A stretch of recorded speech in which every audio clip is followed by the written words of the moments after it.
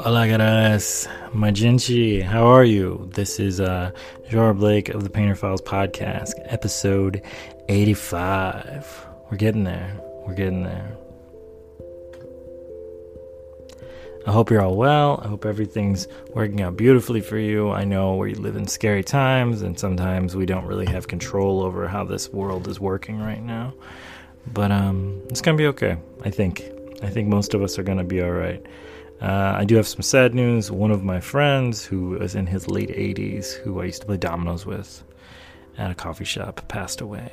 So to him and his family, I wish them peace and love in this difficult time. He probably doesn't need it as much, but I don't know how that works really. So I remember him really, really well, and he was just this really funny guy who cheated at dominoes, but he was hilarious. He had fought in wars, and he had all these great stories, and I'm going to miss you, Pierre. You were a good guy. Thank you very much for being in my life.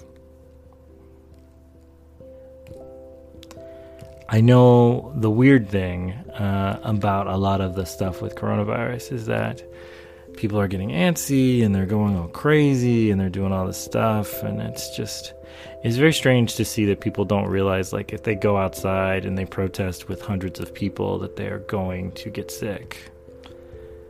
It feels common sense, and yet there's no common aspect to it, I guess. So, I don't know. I cannot pretend to completely get it. As far as my job goes, like, we're keeping people outside. I mean, they can't come in. That's all it is. And that is keeping most of us relatively safe. My coworker is doing well. To my knowledge, he's kicking around, doing his thing. He got better. I think he's waiting to get all the test stuff done so he can see when he can go back. I've heard mixed stories about how you're allowed to go back to work after you're sick. So I don't know what the deal is precisely. And I don't want to say what I've been told on this because I'm not sure the accuracy of those things. Like, I know what I've been told as far as, like, they gotta be healthy 30 days, and they gotta get 2 tests that both come back negative, because you can get a false negative. So to my knowledge, that is what's supposed to happen, but I don't know if that's a state thing or whatever. So to everybody suffering, my heart goes out to you. Just try to be good to yourself, I guess. Okay, happier notes. I recently had a friend of mine who's a great editor, Tina, to review my last video I did on YouTube. And once again, I asked for a critique. This was not like a critique that someone randomly gives me, which still happens on occasion. Don't know why people think I want those. Yeah. And let me see, the last bad one I got from a random stranger was because I was taking all the videos of Mochi in the bathtub. I'm so sorry.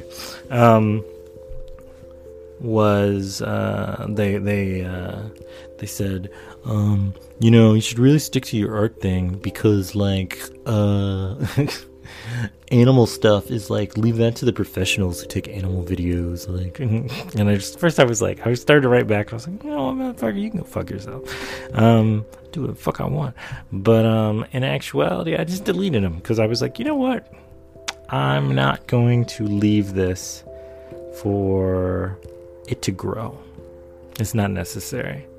All the stuff we do creatively, we really do for ourselves first, and then our audience second, and then new people like third.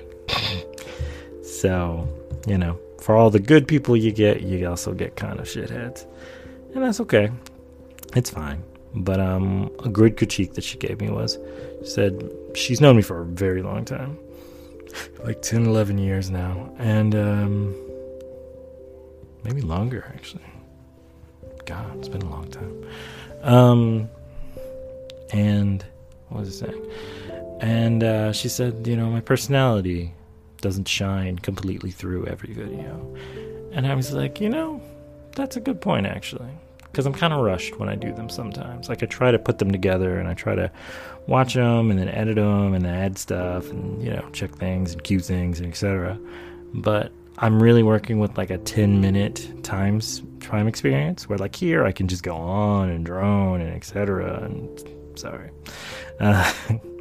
But I thought about it, and I was like, what do I do different here that I don't do there? And I was like, I write scripts here.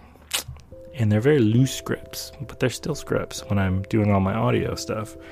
And, it's just like 7 things where it's like, say hello, first topic, second topic, third topic. And then at the very end, it says, just say bye. Thank you.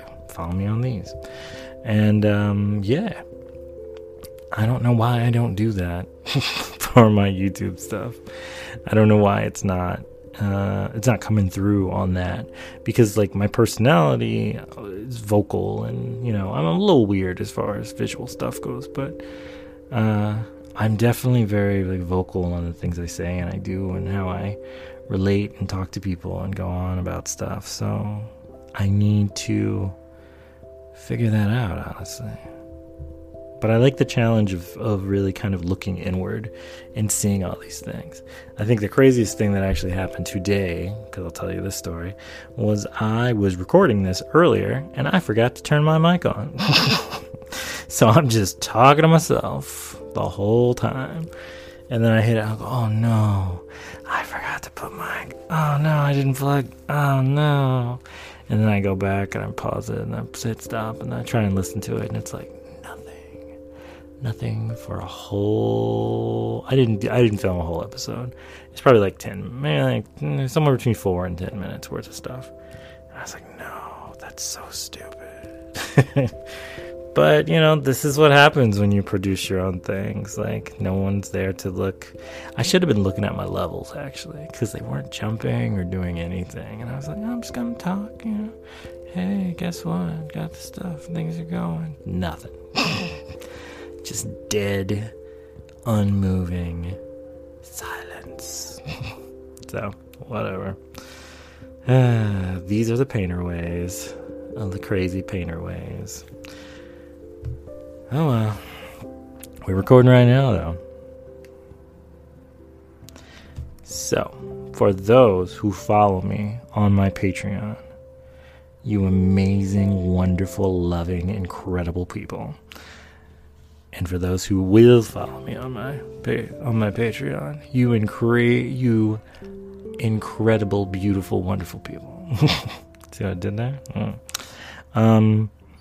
I said that I had a big surprise. My big surprise was a contract, actually, that I was offered for it actually relates to the whole COVID thing. So one of the things people have wanted are some cool masks, because they're realizing they're going to need masks for a pretty long time. And because of that, they want something nice. So my mom made me a couple. And I've been using them, and they're beautiful, and they're so cool. But I got offered a contract with a company my little cousin started. He lives in China. And he is starting a mask company. So I have an exclusive contract to design masks, and I will be doing really well. And like we were working off the contract and all that stuff, but I'm really excited, guys. Like, who would have thought, my little gadaras, we would have and my big gadaras, who would have thought like I'd be making these things that are going to be seen all over the world by people. That's just so cool. And I mean, they're probably not going to be very much. They're probably going to be like $12 a mask or whatever. So bear with me. I love you, but it'll be good. And I'm just excited about it, honestly. Like, I'm going to do one design. I'm going to try and finish it by Saturday so he can put the first ones up. And there's another artist, and it's going to be really, really cool, actually. Like, I'm super excited about it. I've got a few few masks that I'm thinking of doing. I'm going to do some mocks, and then I'm going to put them on my Patreon so that my wonderful, amazing people who I love dearly, who are supportive of me, are going to help me pick out which one I should do. And then I'm just going to go fucking crazy. At first I kept thinking about it. I was like, do I need to make this digital? I'm like, I don't want to do digital. And I was like, can I fix it after I make it with ink? And I was like, yes. I was like, oh man, this is going to be so cool. Because they want it because it's my style. And I was like, why am I not understanding, like, this is because of me? Like, this is what I am doing.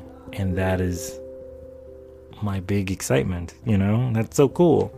And, you know, I have all these other things going on as well, but I'm so pumped about this. It's so awesome. And I've got all these masks that I have, and I'm excited that I'm like going to be able to like wear my own art on my mask, and all these other people are going to be having it and wearing it, and it's just gonna be really incredible. Like, I hope we honestly get these to thousands upon thousands of people, and that'll just be amazing. And no, I'm not going to be like crazy rich off of this, but like it could do really well actually. And I'm excited about that. I'm excited about just kind of like I don't like to tell artists to do things for exposure, but I'm excited about like the world exposure of this. Like, geez, man, China's got like 3 billion people. That's incredible. And this is going to go all over the world, mind you.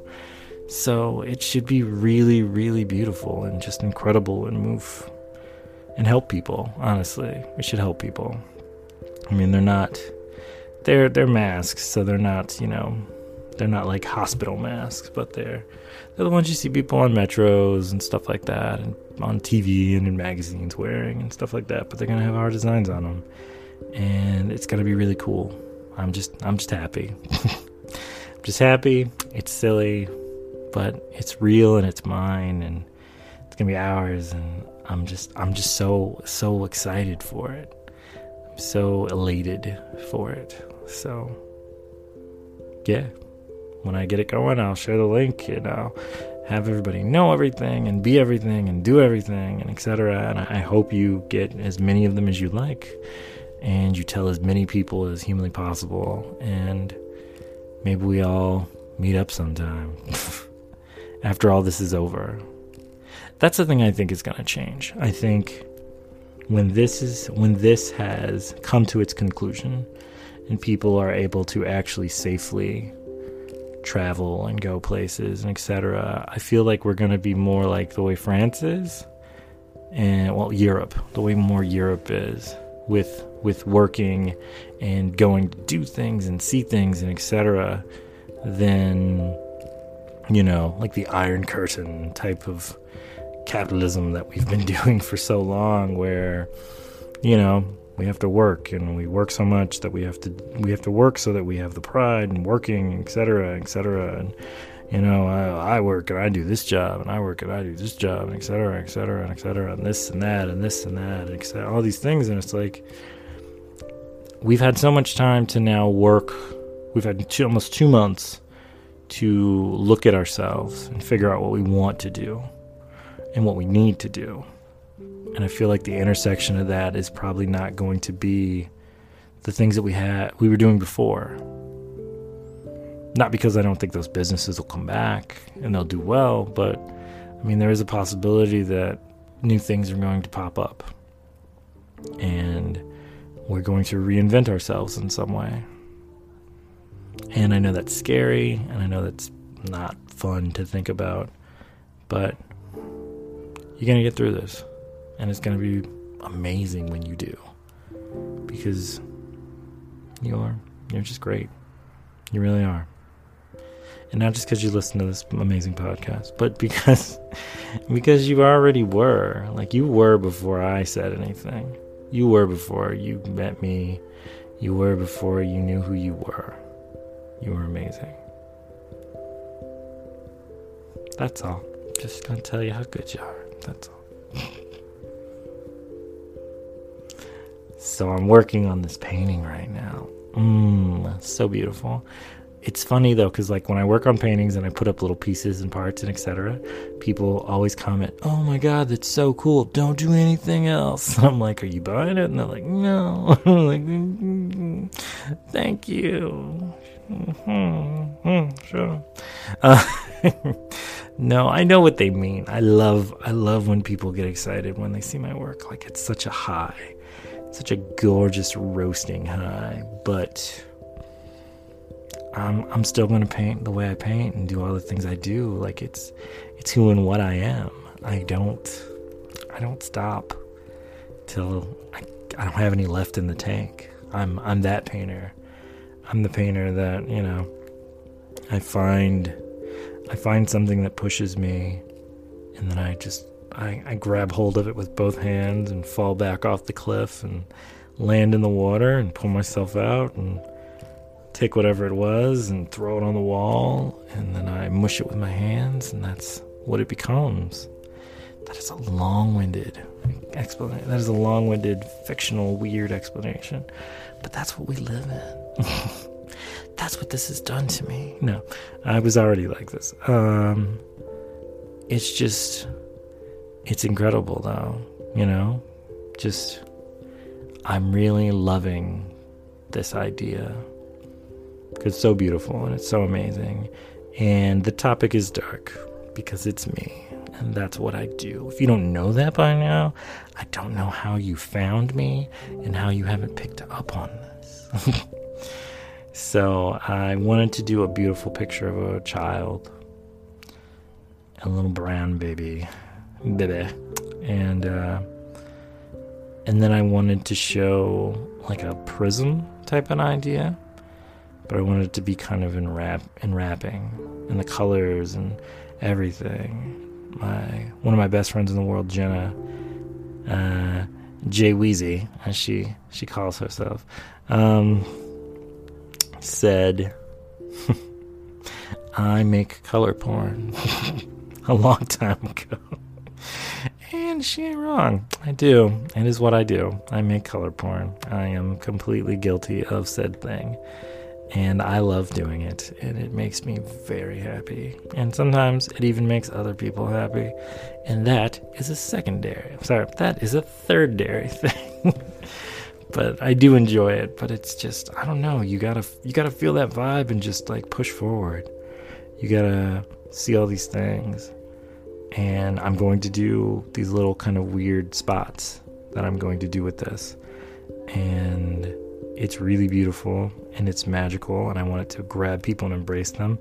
And then I want them to read about the thing that I'm talking about, which is the kids in cages, because that hasn't stopped and it should have never began. Period. I don't care who people say started it. It should be abolished. That's what it is. It's a hateful, evil thing to do to a child. And I will make paintings attacking it until it ends, and then I'll make paintings about something else. I mean, I'm always making paintings about everything, but this is something that's always been really important to me. And so I will not stop doing this. And it makes me think of Marley, and I can't imagine the war I would bring to the world if something like that had happened to my daughter. So, game on. We are the bastions of our fights. Oh, that makes sense. We are the ambassadors of war, if we need to be. We are also the presidents of love and understanding and so on and so forth. But for some reason, for some people, those two don't intersect with each other. And so we have to force them to behave like good people. And so I feel like the time will come when the crowds will be at the gates pulling those children out of those cages. Because I don't know what other outcome there would be at this point. Nothing seems to be doing it on its own. So, who knows? And that's how I ended up on a watch list. There you go. Boom. No, I think there's so much beauty and wonderment in people and all the things they make. But there's a weird fetishist aspect to like little brown babies. And it's weird how people literally fetishize little mixed babies, little brown babies, little black babies, all these things, little Asian babies. And they, Native American babies, everybody's babies. Mostly POC babies have like a weird fetishization with like horrible people. And in that, where they adopt them and then they raise them and they love them and they show them a wonderful life. No, they adopt them and they then sometimes, and I've seen this in my situation. This is not everyone. I remember working at this co-op. Let me just tell you the story. I remember working at this co-op. I was a bulk foods manager.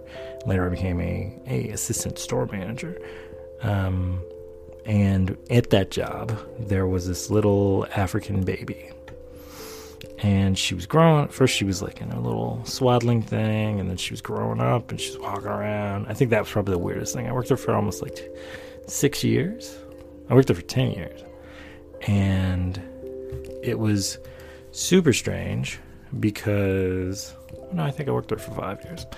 It was super strange because I'd worked there, and... we saw all these people who had all these babies during blizzards and etc., and they bring them in to come shopping and whatnot, and then slowly but surely you see these kids grow up into like toddlers, and they're talking to you. Hello, hi, Mr. Jawawa, and so on and so forth. And I'm like, hey kid, how's it going? And I mean, I still see that in my job now, but when you work with the public, it's just kind of a common thing that happens, but it's still very sweet and cute. And I remember a lot of these women in this little rich area of Chevy Chase, Maryland, would adopt these little babies. And you'd have all these women who were working at the registers, who were like these African women who'd come to this country and they had kids and they were sweet and they were etc. And they talked to these children. They talked to these moms and they talked to these children. And these women would pull their babies away. When these babies would be like, oh, hi, blah, blah, blah, they pulled them away, and it was like they didn't want them to be exposed to any other culture but their own. It was very strange. It was such a weird kind of thing that happened, and I don't think this always happens with people.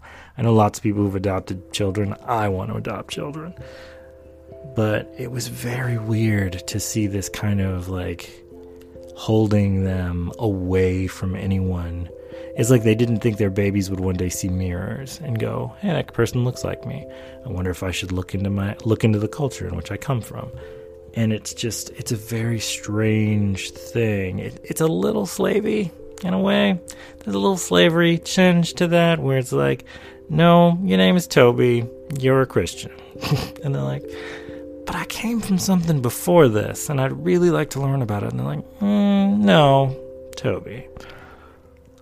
It's a Roots reference. Some of you don't know what Roots is. I suggest you go look it up, go read it, go watch it, come back. Actually, don't go anywhere. That's a long movie. Please go watch Roots. For those who've never seen Roots and don't understand Roots, please go watch Roots. It's a beautiful, amazingly powerful piece of art, and it's very sad, but it's LeVar Burton's the man. And it's just but it's that type of thing. It was such a weird kind of way. My point, as I ramble and go for whatever, it's just weird. It's weird to see people who are very opposed to the idea of like these children being treated like people, and yet in another circumstance they would adopt them, name them names like Christina and Samuel, and they would never know. they would never know any of this stuff. My big worry about a lot of the stuff with those kids are they're just going to be adopted into some like Midwest family, and they'll never know the life that happened and the things that happened to them. It'll be this trauma that they've just undiscovered 20 years afterwards. And yeah, so I think about all that when I paint these things. I know that's a lot. That's like a huge, like, you asked for a sip and I gave you like a 16-gallon jug of water, and now you gotta drink the whole thing. It's life. Art is complicated. The funniest thing about most art stuff is that people ask you what inspires you, how this came about when they point towards a painting or a piece of literature or a movie or a screenplay or a film or an idea or a comic strip or whatever. And I don't think people actually really consider the factor that like there is a deep guttural story to these things, and they need to put up, if they're going to ask the question, they need to pull up a seat and then just ingest what everyone's telling them. Because a lot of times, like, these things come from places. Like, I'd love to just, I remember when I was younger, I used to just lie, and Alec would just look at me like, what the fuck? And I'd have these extravagant lies on what brought a painting on. Oh, I was in the park, depending on who they were. I'd be like, oh, they have nice things on. I was in the park, and I'm watching this couple have this like amazing first kiss where they both looked at each other and they're holding hands and they're kind of leaning. They've got like that new love where like you breathe in each other's breath and stuff like that all the time. You never give each other like personal space. You're just like, no, my palm must be touching you. I must whisper all my words into your ears so that they are perfectly romantic. And all those weird little bits. Like, yeah, no, they were kissing, and it was just beautiful. And I was reading War and Peace from my book bag in my art college in the park, and it was a beautiful Savannah morning, and etc. And I took a mental photograph, click, and did that. And it's like, no, that's not what happened. I think the truth of the matter would be like, I was probably sad, and I wanted to paint something beautiful. And so I looked for a while, and I scoured all these different types of photos that I had in my hard drive and books and magazines and etc. for the perfect pose. And then I gave up on that because I couldn't find anything after 2 hours. And then I took some posing dolls, and I moved them in the way that I wanted to, and then I did a bunch of rough sketch thumbnails until I got the right angle, and then I decided to then take the ink and paint it onto the canvas and then fill it all in and go on from there. And it was a beautiful experience, and when I was done, I felt empty and kind of sad, and I ate a bowl of ice cream and had a hot cup of tea. And then I did that for 5 months, and then this painting was done. And they go, oh my God, that's so sad. You're like, well, you don't want that answer. So, couple in the park. I mean, it is what it is on that. I don't know. I don't know what to tell you. Like, they're stories. They're all beautiful stories. They're beautiful in their ways. As the jokes subside. Yeah, they're beautiful stories. There's so much that comes into like all these kind of things that work themselves. I remember this time in art school where I parked my car in the student parking lot, and I walked 4 blocks up the road in Charlotte to go to a friend of mine's first juried show. And so I put on this jacket, and then I went to the show, and it was beautiful. And I was totally jealous that I hadn't figured out how to be in one of these shows. And like, my friend had just done this cool thing. It was Catherine, I think her name was Kat. Kat always was beanpole skinny, like a ramen noodle that had been pulled straight.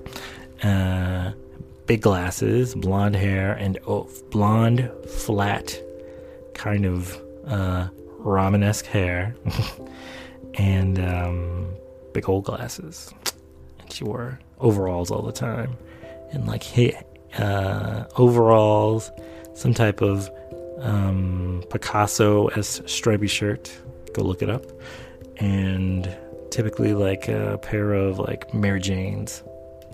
I remember like that was her aesthetic. Like you were hard pressed to not see her in those type of outfits. She had a long nose. I remember that. And she did these like really cool kind of Van Gogh like paintings. I think that was like her big inspiration. And she introduced me to painter's tape actually when I was in college. And I was wondering, I was like, how'd you paint such straight lines? And she's like, use painter's tape. And I was like, what? What's painter's tape? And she was like, seriously? And I was like, I don't know these things, man. I'm in art school because I don't know things. Now I need to know things. Tell me things. And so she taught me all that cool stuff. And it was just interesting. It was like my first juried show. And there was so much amazing work there. And everybody who was there got to you bought a raffle ticket, and then the raffle ticket is how you voted. So as many raffle tickets as you wanted to buy was how many votes you could put under the art. And it was like they give you like a little piece of paper with like a checks. Like you could put like slashes or whatever under the art that you thought was great. And yeah, I bought like $10, I think I bought like $20 worth of tickets, which I think was like 10 of them. And then I just gave them all to her. I voted for all her stuff. She wasn't the best artist there, but you go to your friend's show, you have to support your friend. But she was, she should have won at least best newcomer. Like she did really cool work. I don't know whatever happened to that kid. Like I had the accident at the restaurant where I was walking around with a cane for a year, and she went off to some other college, and we never saw each other again. I miss that kid. She was cool. But yeah, we had a lot of cool adventures though. Art crawls, gallery crawls, all that stuff. It was just really beautiful. Like to just have such a cool friend who knew so much about art when I was still kind of learning. Had all these kind of high school art classes, and like I knew a lot about art. Like I had studied under Dr. Rogers, the art professor, since I was a kid as his apprentice. So I knew how to paint. But like these weren't the things that we worked on. He was not a scenery painter. He was he painted people, and he painted sculptures, and he painted stuff like that.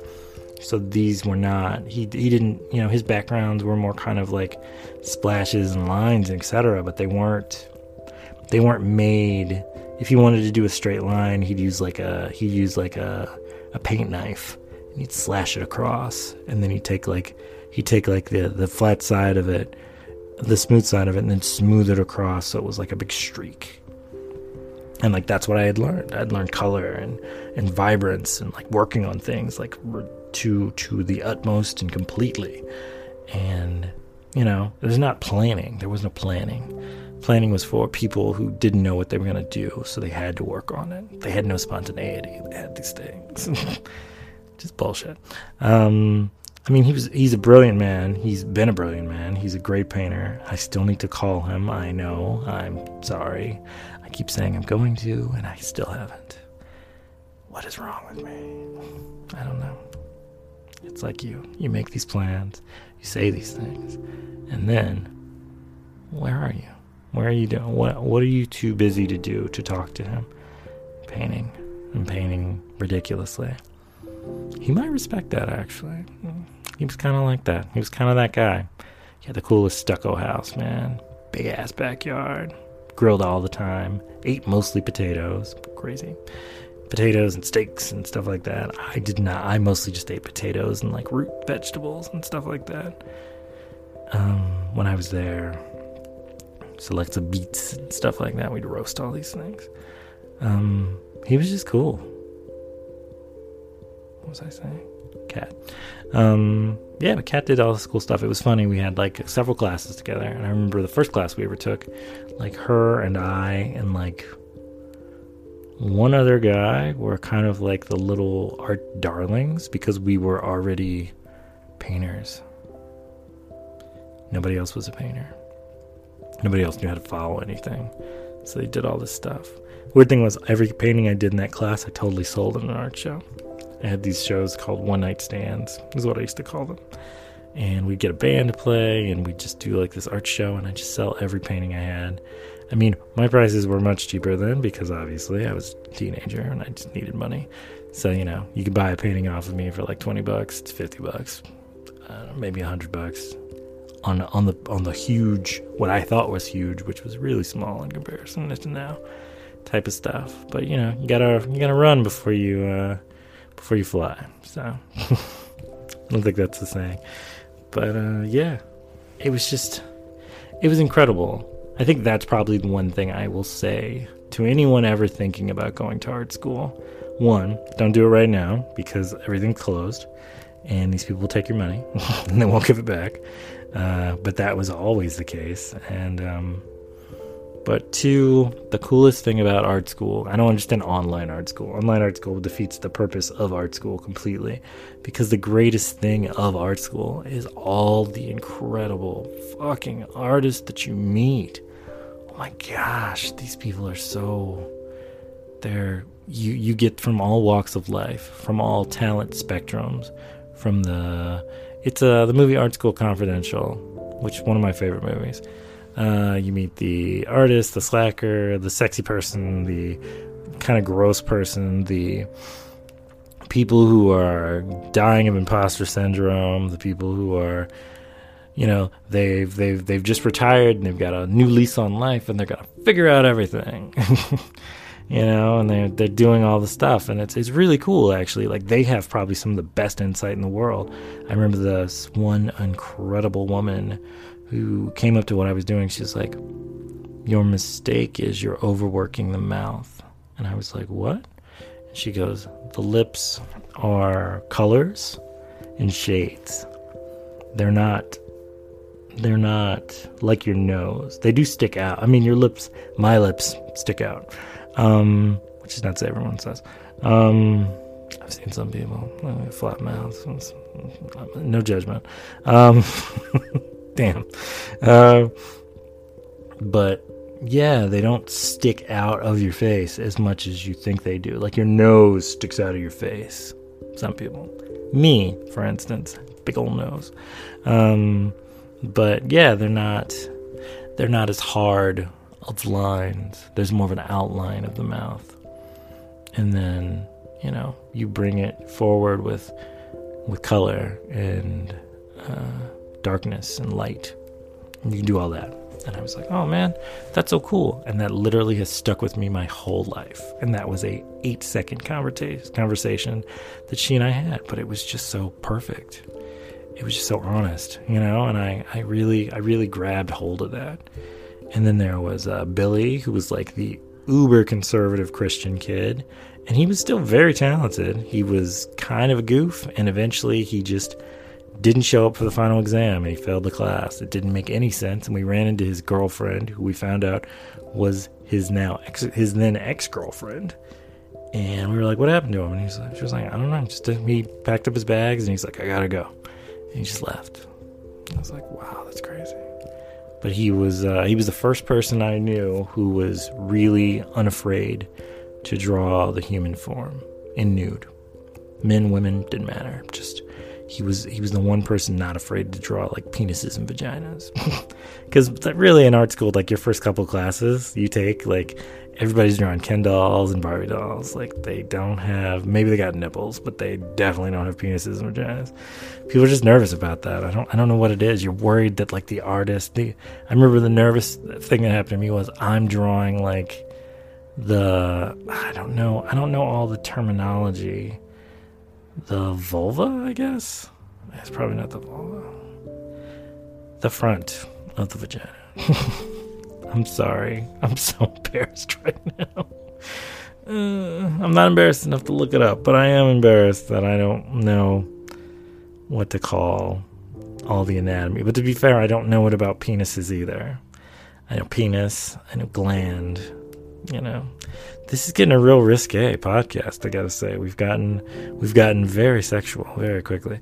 No, it's not sexual. This is just human anatomy, really. I think that's the weirdest thing I've ever known about any of all the people and all the people who've ever complained or had any type of issues with anything. I'm putting moisture on my hands because my fingers are cut up and they hurt a little bit.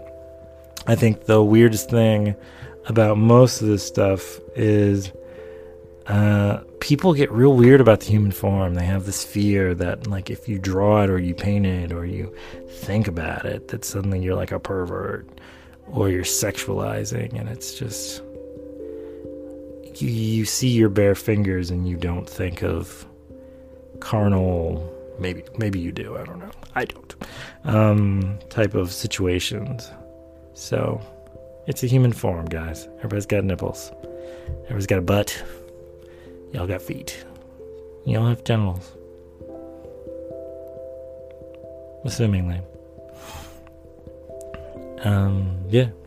They get awkward so fast. Sorry. I was trying to make a point, and then I made the opposite point by being so weird about it. It's just, I don't know. It's, my war against a lot of those things have always kind of been that way, and I've lost that war on occasion where I wanted to paint something. I wanted to paint the human form over and over and over again in huge fashion and huge size and scale and grandness, and I just didn't, because I was nervous about everything else. And I'm listening to an audiobook right now by Questlove, who's the drummer for The Roots, one of my favorite bands. And one of the things he says in the audiobook is, stop being afraid of other people. Like, an artist is not truly free until they can stop worrying about what society and etc. are going to think about the things that they're creating. You just gotta create. Just gotta be you, baby. Did not sound like me at all. That's what he said. No, you gotta be true to yourself. You gotta find these amazing, beautiful, just contagious moments and just run with them. Let them be whatever you want to be. Draw what you want to draw. Paint what you want to paint. Don't hurt people. But if you bring people to a new way of seeing things, that's a beautiful thing. If you show people that there's beauty beyond the simplistic things that they think are the only things that can be beauty, like, you gotta go for that. It's necessary. Just saying. That's playing D&D.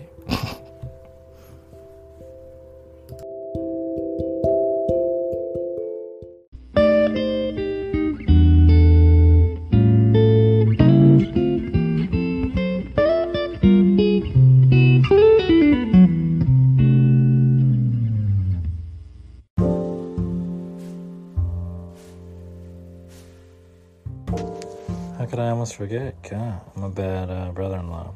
I want to welcome another great year to my brother and sister-in-law, Nick and Justine. Happy birthday, guys. I hope you do well.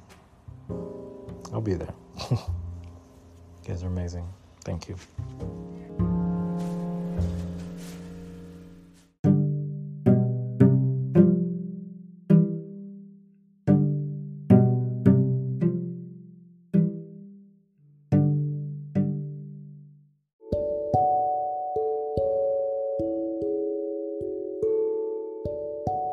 I'm saying this through a mask, so I hope it's understandable.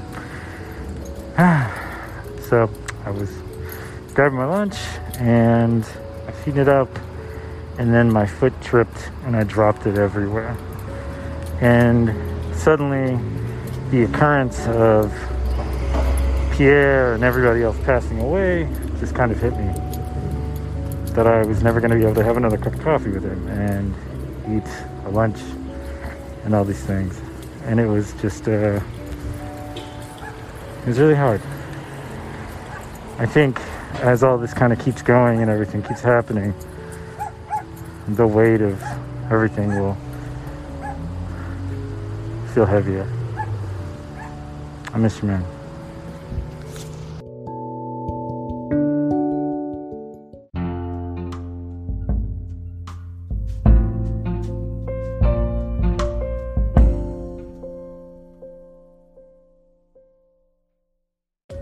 Alright, good letters. I'm driving home. I'm in the car. It's raining.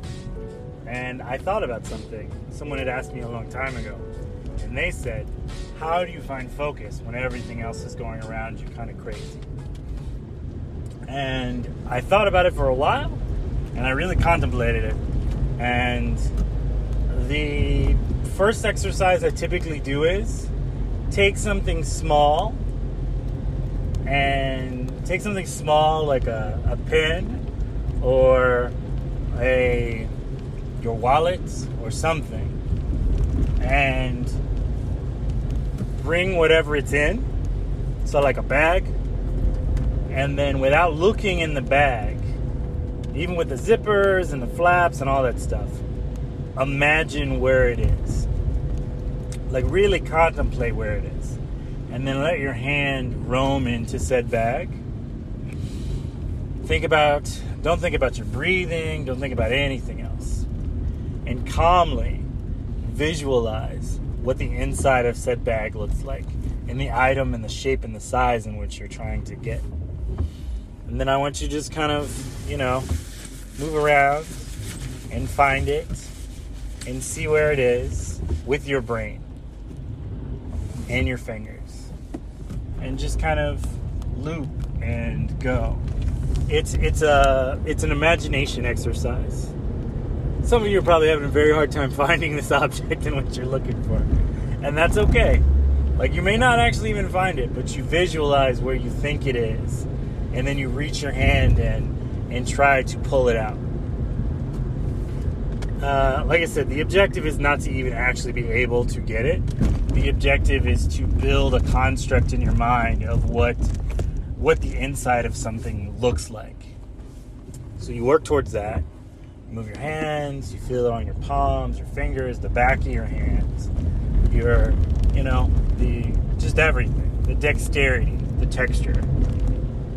And then, if it takes a little while, then it takes a little while, but then you get it out and it's yours. I use this technique typically. The practical technique of this is when I'm developing film. So when you develop film, you have to open a canister of film and then slowly feed it and load it into a film reel, which is kind of like it almost looks like I'm trying to think what they're called. Like the way string or yarn is wrapped around like a little plastic thing. So like when you're sewing, like how fabric, I can't know. I don't know how to say it. So, when you're sewing a patch, the string you use, one of those. So a spool. There's the word, the spool. So with a spool, it's got the thing in the middle, and then the fabric's wrapped around it. So that's how you have to do, and then you have to roll it in with, it kind of has a rotational aspect that'll actually kind of suck it in as you turn it and twist it. As you turn it like a doorknob. But you have to do all this in a black bag completely blind, or in a studio completely blind, like a dark room. And you get to the point where you can visualize what you're doing without actually doing it. And it makes it make sense, and it makes it easier, and it does all these things. So, that is what you do. So, you're learning how to do something practical with your brain and with your hands. Like a lot of times when I have to do it, sometimes I even close my eyes because all the other stimuli going on are a little nerve-wracking. So I try to close everything else out and do it that way. And it can be stressful. The key to remember to most of these things is there is no time limit on how long these things are supposed to take for you. They may be 5 seconds, they may be 20 minutes, not 20 hours, I hope not 20 hours. They might be 20 minutes, they might be 30 minutes, but they, you get good at it. You learn to trust your imagination on these things. So yeah, that is the exercise in a very long-winded way. Close your eyes, imagine what you're looking for, reach inside, and then pull it out. You'll know if you got it right. Maybe not a pen. Try something a little bigger than a pen. Try a specific pen. All right.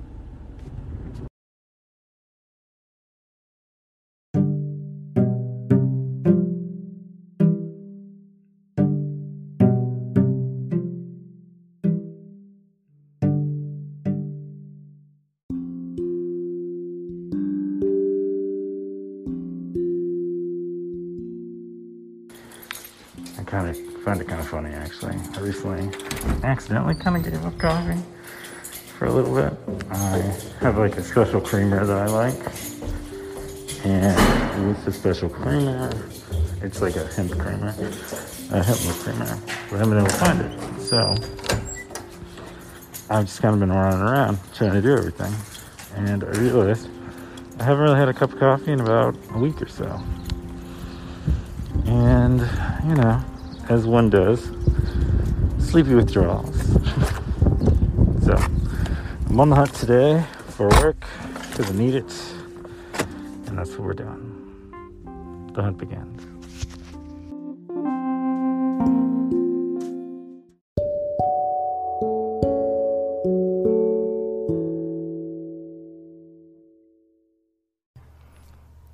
I just want to say thank you to everyone who's ever supported me in this. This is amazing. I love you. I find you insanely wonderful. Please remember to support me on all the major platforms. Patreon. The weird thing is I don't care about a lot of these other things. Twitter, Patreon, Instagram, Facebook. Oh, YouTube. Yes, YouTube. I got lots of cool merch. Just everything. Just find me. My name is Jawara Blake. Jawara. And then Blake. It's like Lake with a B on the front of it. I used to go by Jawara Blake because I thought it sounded cooler. It's still cooler. Still Jawara Blake. It's gonna happen. When I'm famous, that's what I'm going to go as. Some Jawara Blake. And I go, oh, that's so exotic and amazing. Even though my name's Jawara, which is already kind of on there. But I'm like, no, that last name's too plain. I got to be different. I'm a mess, guys. I don't know what to tell you. I'm a weird guy. I'm just silly. All the time.